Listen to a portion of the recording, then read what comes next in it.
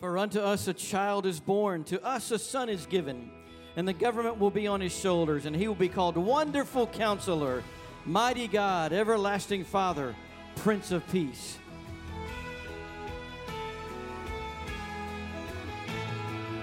Come, thou long-expected Jesus, to set thy people free. From our fears and sins release, let us find our rest in thee.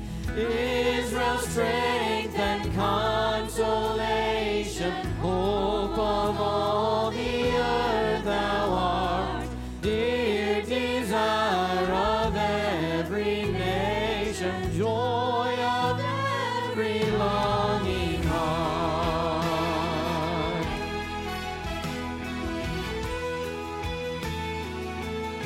You know this song, sing with us.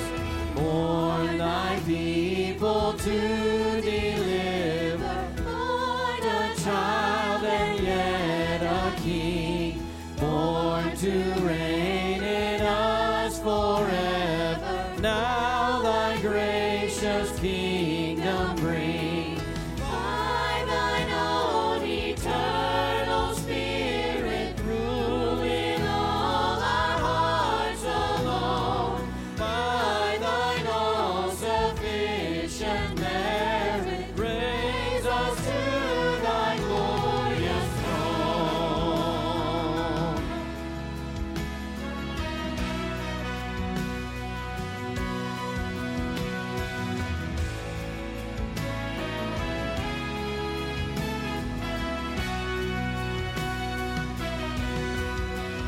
You give life, you are love, you bring light to the darkness, you give hope, you restore every heart that is broken. Great are you, Lord.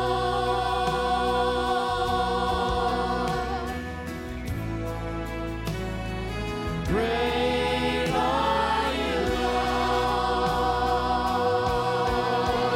It's your breath in our lives, so we pour out our praise. We pour out our praise. It's your breath in our lives, so we pour out our praise to you only. It's your breath in our lives, so we pour out our praise. We pour out our praise. It's your breath in our lives, so we pour out our praise to you only.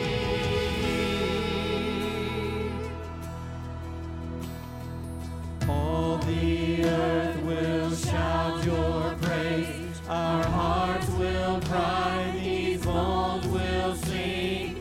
Great are you, Lord. All the earth will shout your praise. Our hearts will cry, these bones will sing. Great are you, Lord.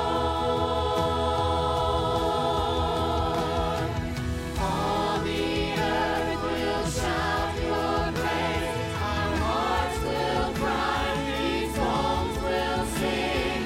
Great are you, Lord.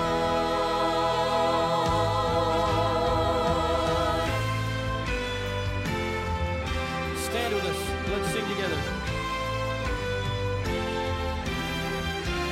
Then let us all with one accord sing praises to our heavenly Lord, who hath made heaven and earth of naught, and with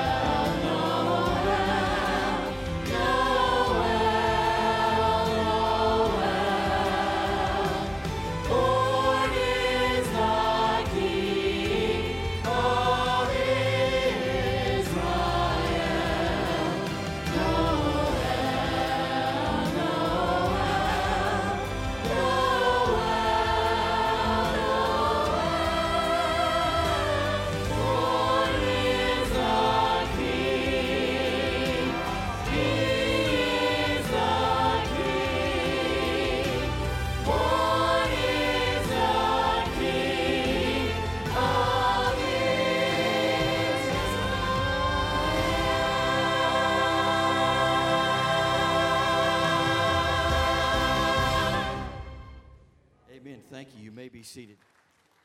Well, good morning, church family, and what a great day to be in the house of God following Thanksgiving weekend and some kind of game that happened last night.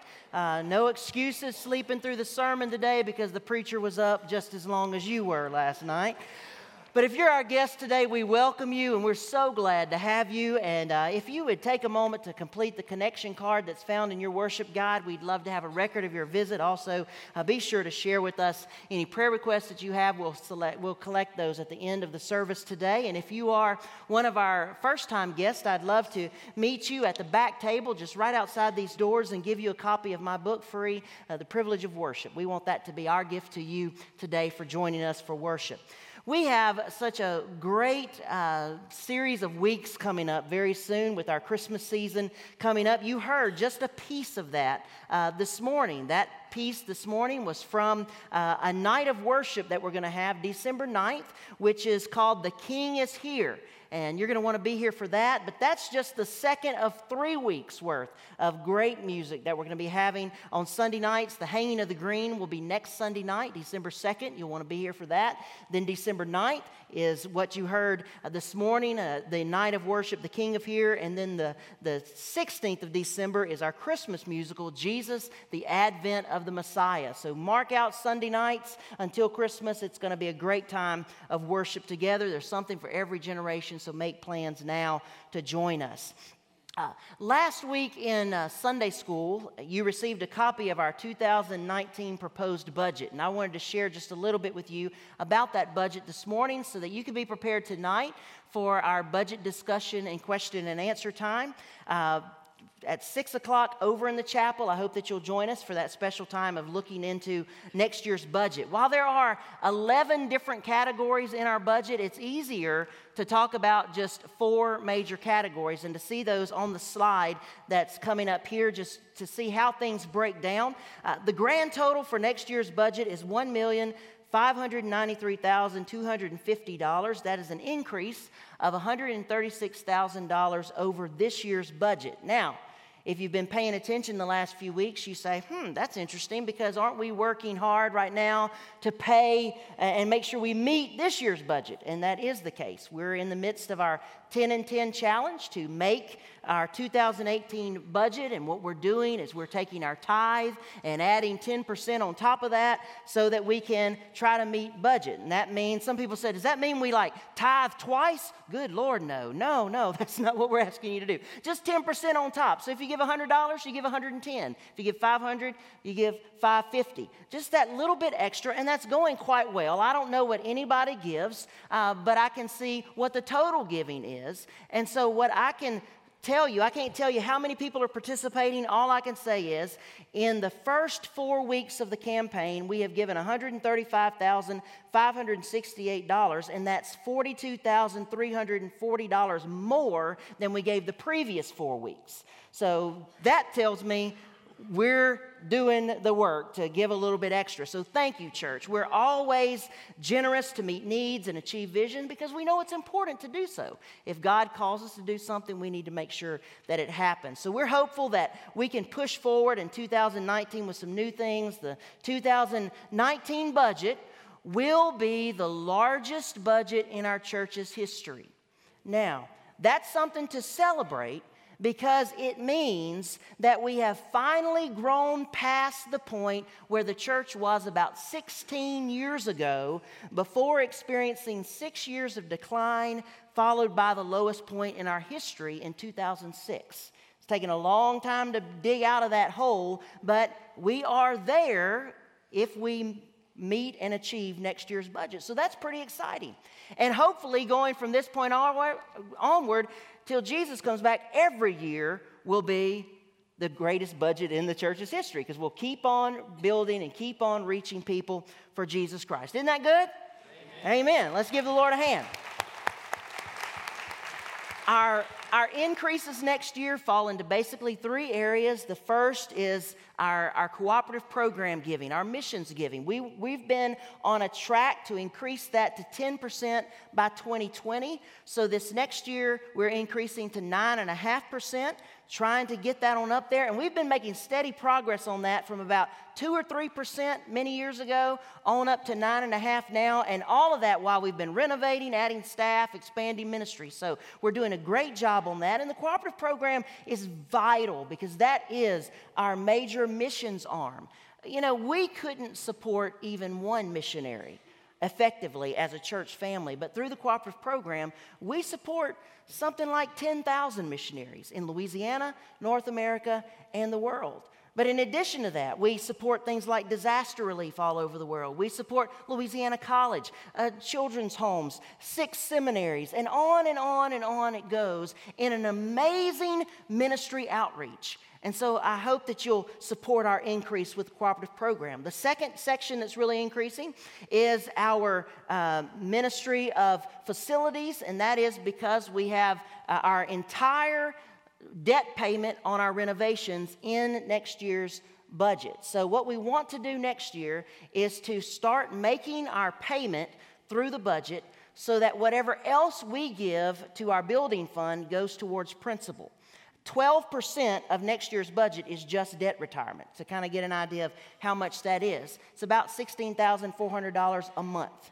And so that's a big chunk of money, but that's because we did a lot of renovations. And we want to keep paying that down. And so the Finance Committee has a plan that when we are able to start doing that, making that payment through our budget, we will start making that payment, and that will help us to start driving down that debt. The third section that's going to see increase is we need to hire some new staff. We've had interims or supply in both of our minister of music and student minister situations for about 1.5 years now, and we want to make those steps to fill those staff positions this next year. And if they do what they should do, the old rule of thumb is that a new staff member will pay for themselves in about 2 years. As they help reach about 10 to 12 tithing families, their salary and most of their ministry will be paid for. And so the problem is, as a church, or the challenge as a church is, we have to make the faith step to get the staff here so that they can then help us to reach those new families. God continues to encourage me with the things He's doing in our church through baptisms, through new members joining, through guests each week, through several new ministries that He's allowed us to launch this year. And so we want to keep pressing on into 2019, and I hope that you'll join Rebecca and me in giving generously so that we can achieve everything God is calling us to do. This is a joyful season that we get to rejoice in. It's a season of giving. It's a season of celebrating. So as we continue in worship this morning, celebrate the joy of the Lord today. Joyful, joyful, we adore thee. Would you stand together and sing this great song of the season? Let's worship together. Joyful, joyful, we adore thee, God of glory, Lord of love. Hearts unfold like clouds before thee, only to the sun above. Melt the clouds of sin and sadness, dry the dark of doubt away. Giver of immortal gladness, fill us with the light of day.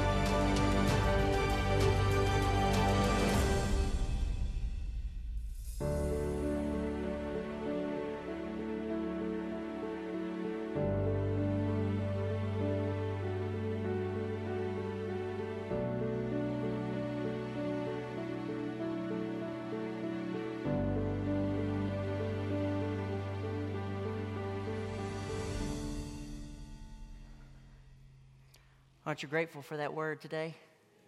That's what the next several weeks are all about. We want to have a time of prayer to prepare our hearts as we get ready for this Christmas season.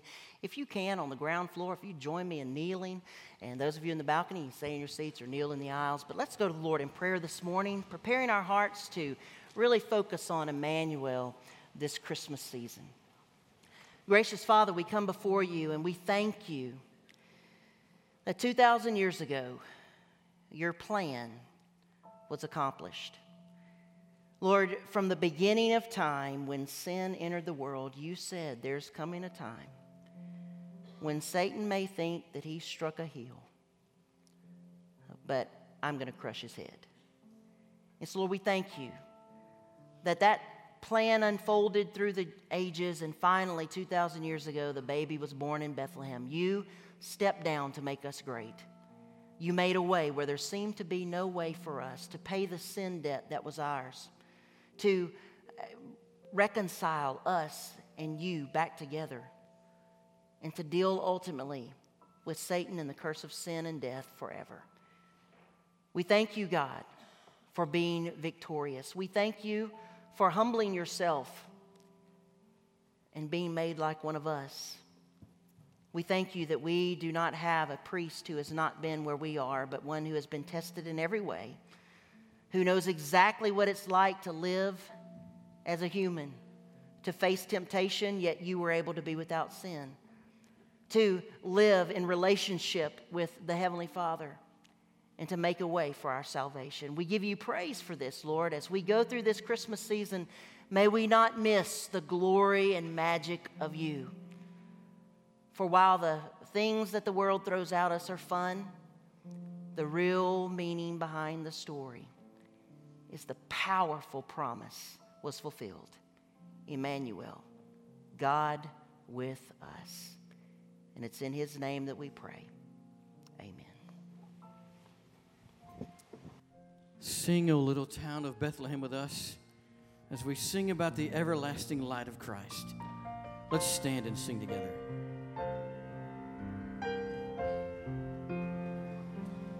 Oh, little town of Bethlehem, how still we see thee lie, above thy deep and dreamless sleep, the silent stars go by. Yet in thy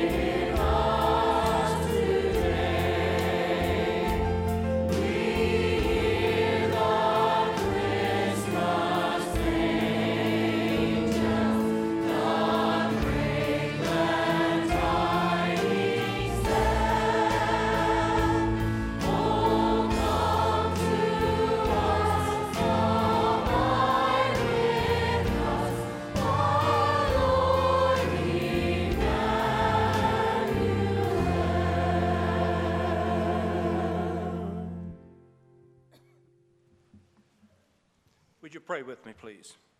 Our most kind and gracious Heavenly Father, we're so thankful for this day.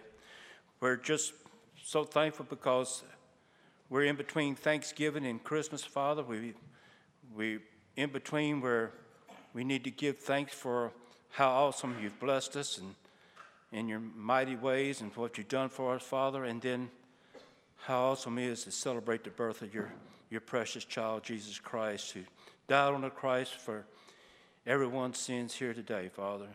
And I'm so thankful for that. I pray, Father, you be with us in this service. I pray for Brother Stewart as he brings forth the message that you've put in his heart to bring, Father, as you speak through him, that souls will be saved this day. And we pray, Father, as we give back to you, as you have given to us, that we would be generous in that giving, Father. We thank you and we love you for all you have done for us. In Christ's name we ask it. Amen.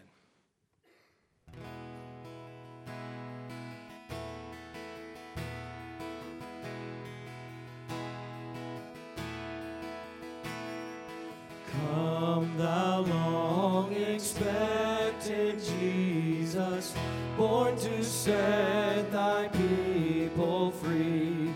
From our fears and sins release us. Let us find our rest in thee.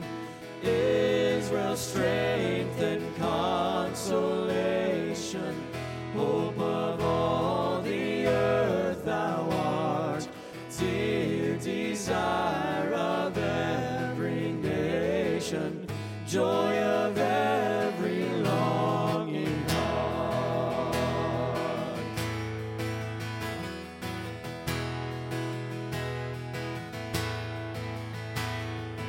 Born thy people to deliver, born a child and yet a king, born to reign in us forever. Now thy gracious kingdom bring, by thine own eternal Spirit, rule in all our hearts alone, by thine all-sufficient merit, raise us to thy glorious throne. By thine own eternal Spirit, rule in all our hearts alone, by thine all-sufficient merit, raise us to thy glorious throne. Raise us to thy glorious throne.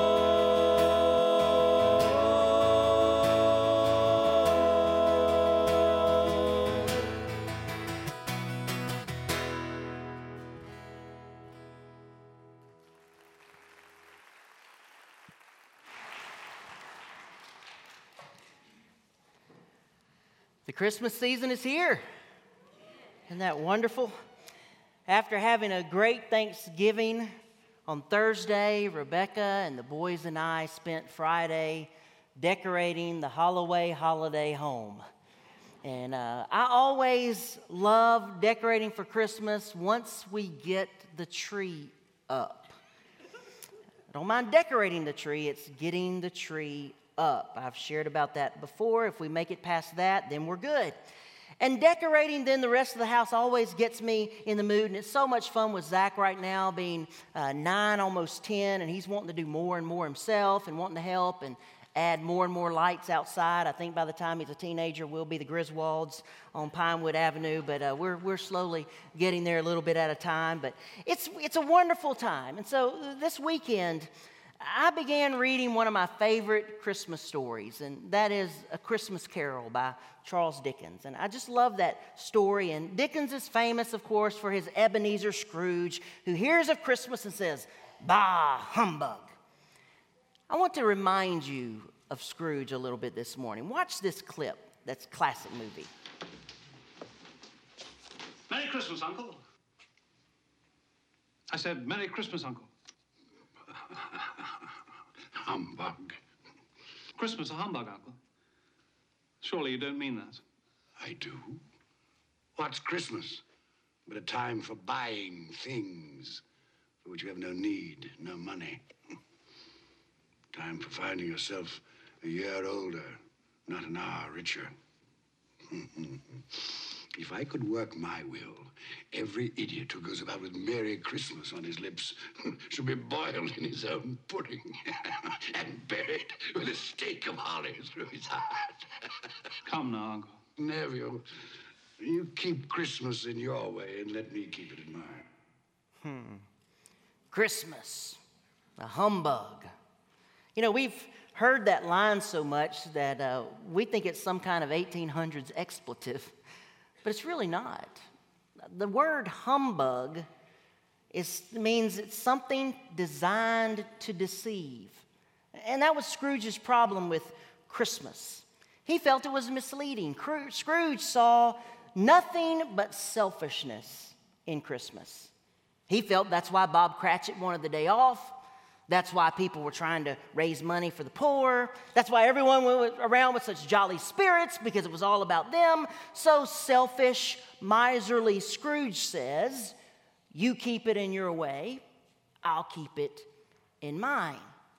We might update Scrooge's speech to say, Merry Christmas, bah, humbug. Merry Mimas, I say. While selfishness was not what Bob Cratchit and others in Dickens' story were about at all, unfortunately, that is what Christmas has become to many people. They may not have the crusty character of Ebenezer Scrooge, but for them, December 25th is not Christmas, it is Mimas. What's under the tree for me? In fact, I think the more politically correct statement when we're checking out at the stores would not be Happy Holidays, but for the checkout clerk to say, Merry Mimas. And we could say, and a Merry Mimas to you as well, because that should not offend anybody, because it's so much of what Christmas is about now.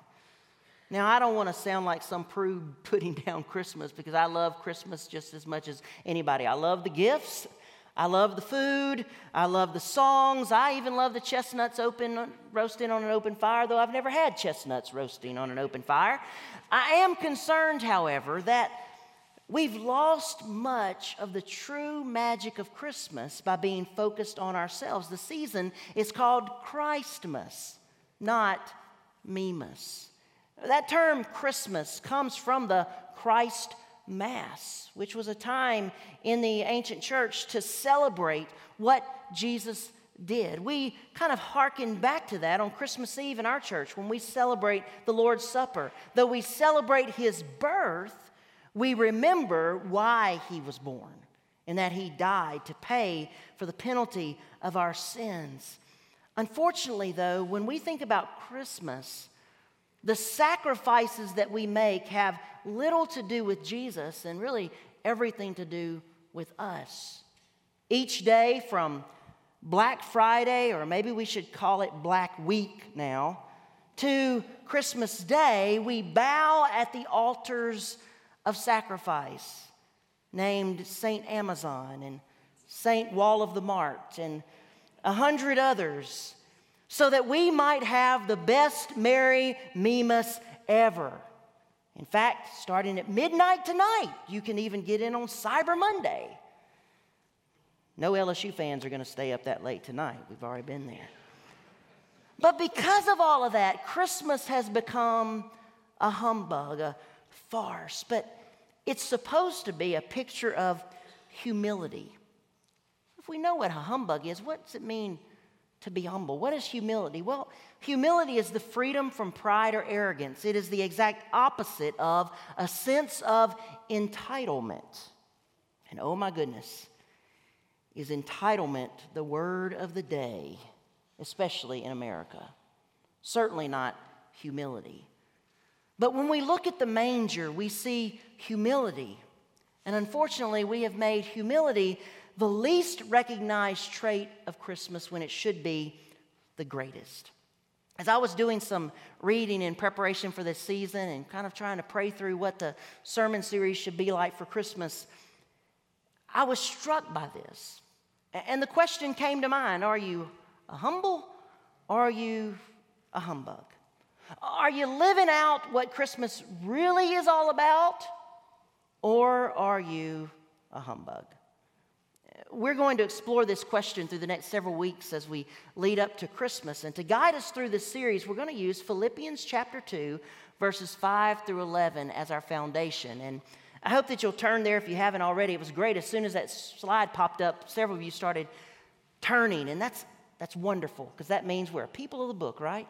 We know where the message is going to come from. But you might say as you look at that now, Stuart, that is not a Christmas passage. No, it's not. It's a passage about Christmas, Easter, and everything in between and after. It's about all of it. And so this morning I want to dig into Philippians 2, 5 through 11, because for the next several weeks, this passage is going to be at the background as we look at several other passages that deal with the Christmas narrative and the Christmas account. But this one's going to be at the background. Paul wrote to the church at Philippi in Philippians 2, 5 and following, "Your attitude should be the same as that of Christ Jesus, who being in very nature God, did not consider equality with God something to be grasped, but made himself nothing, taking the very nature of a servant, being made in human likeness. And being found in appearance as a man, he humbled himself and became obedient to death, even death on a cross. Therefore, God exalted him to the highest place and gave him the name that is above every name, that at the name of Jesus every knee should bow in heaven and on earth and under the earth, and every tongue confess that Jesus Christ is Lord, to the glory of God the Father." Now, Paul wrote this passage to the church at Philippi because they were experiencing some disunity, and Paul indicates that the greatest help for unity in the church is humility on the parts of the members of the church. And so for a perfect example of this, humility, Paul turns to Jesus Christ. And these verses, you'll notice they're kind of set off probably like a poem in your copy of Scripture, and that's because they are referred to as the Christ hymn. And scholars debate whether Paul wrote this hymn for the first time here or whether this was just a popular hymn that was being sung in the early church. It really doesn't matter, because what we have is a beautiful song that the early church obviously sung that celebrates the work of Jesus Christ.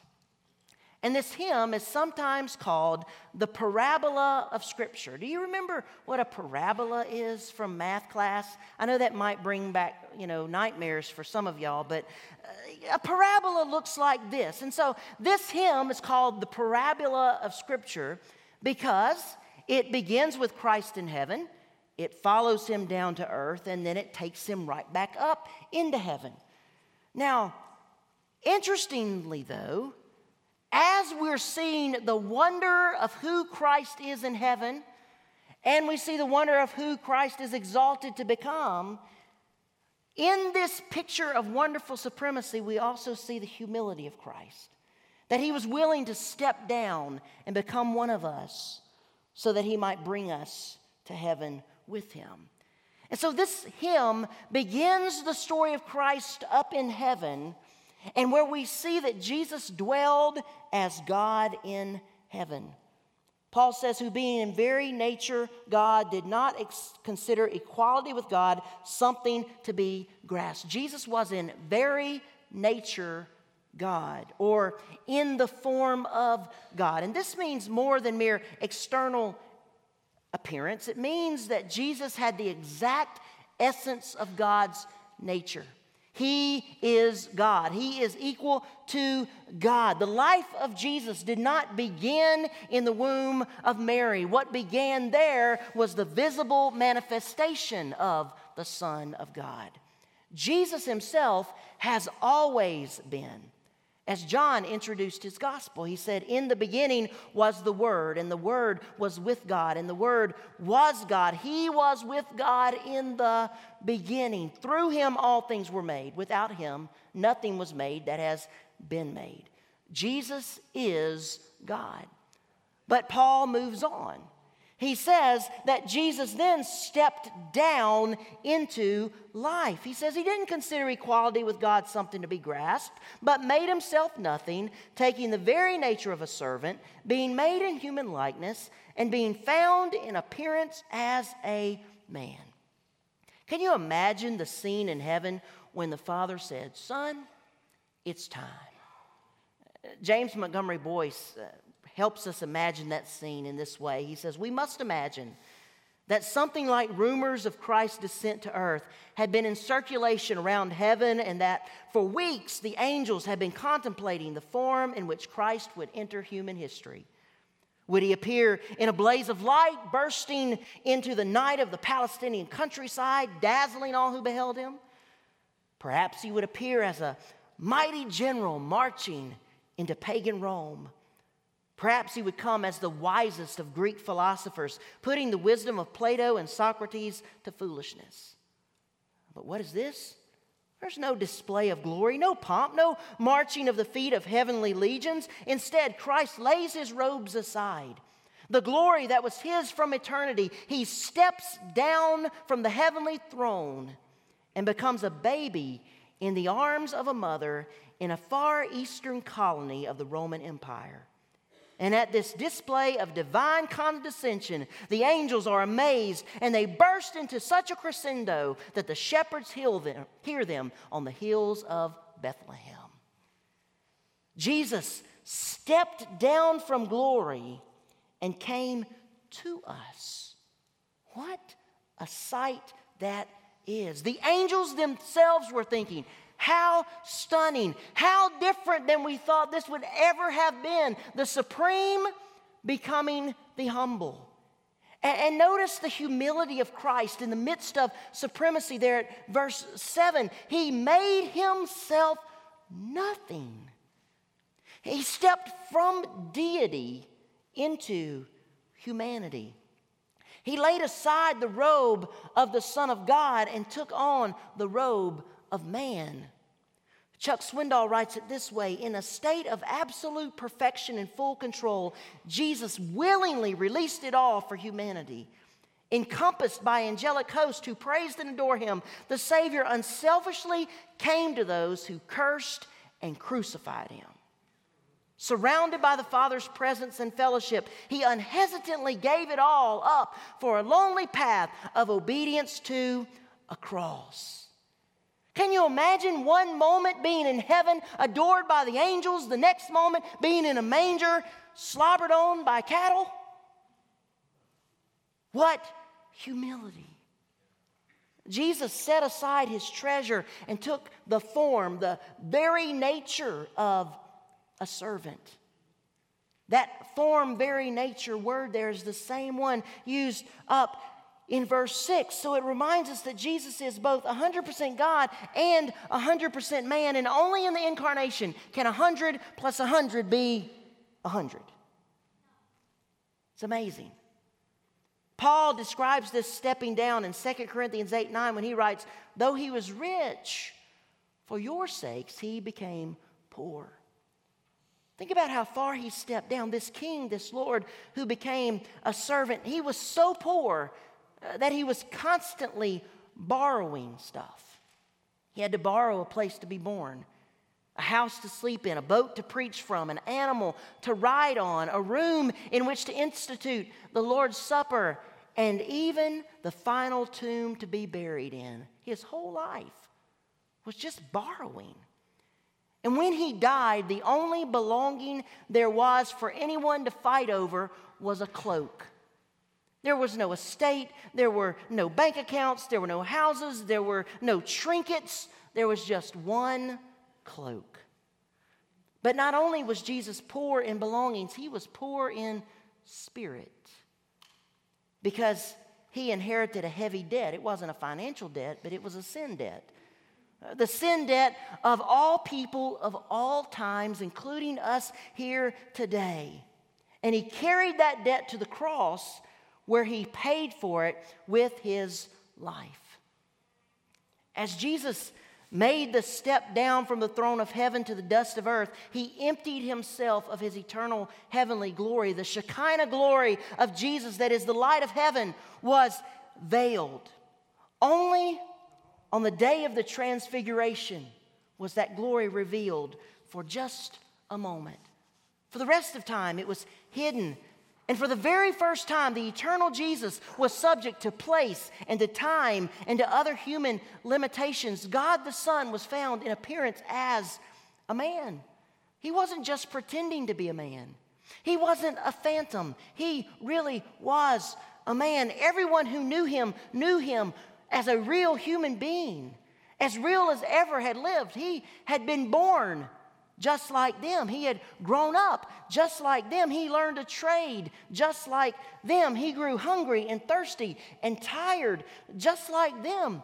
He grieved just like them. He rejoiced just like them.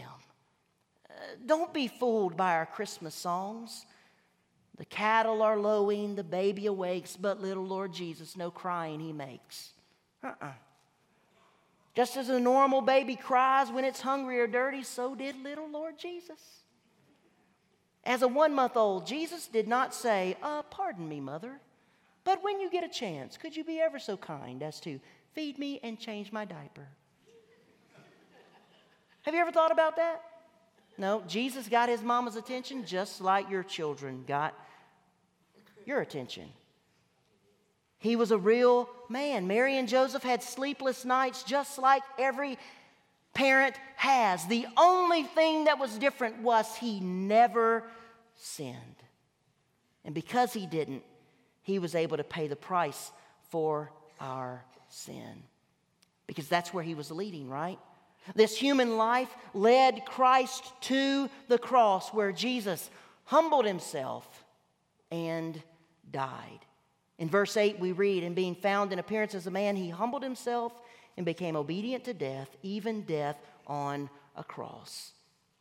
As I thought about this, I thought, even death in your sleep from old age would have been a humbling act for God.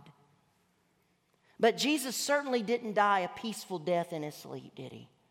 He died on the cross.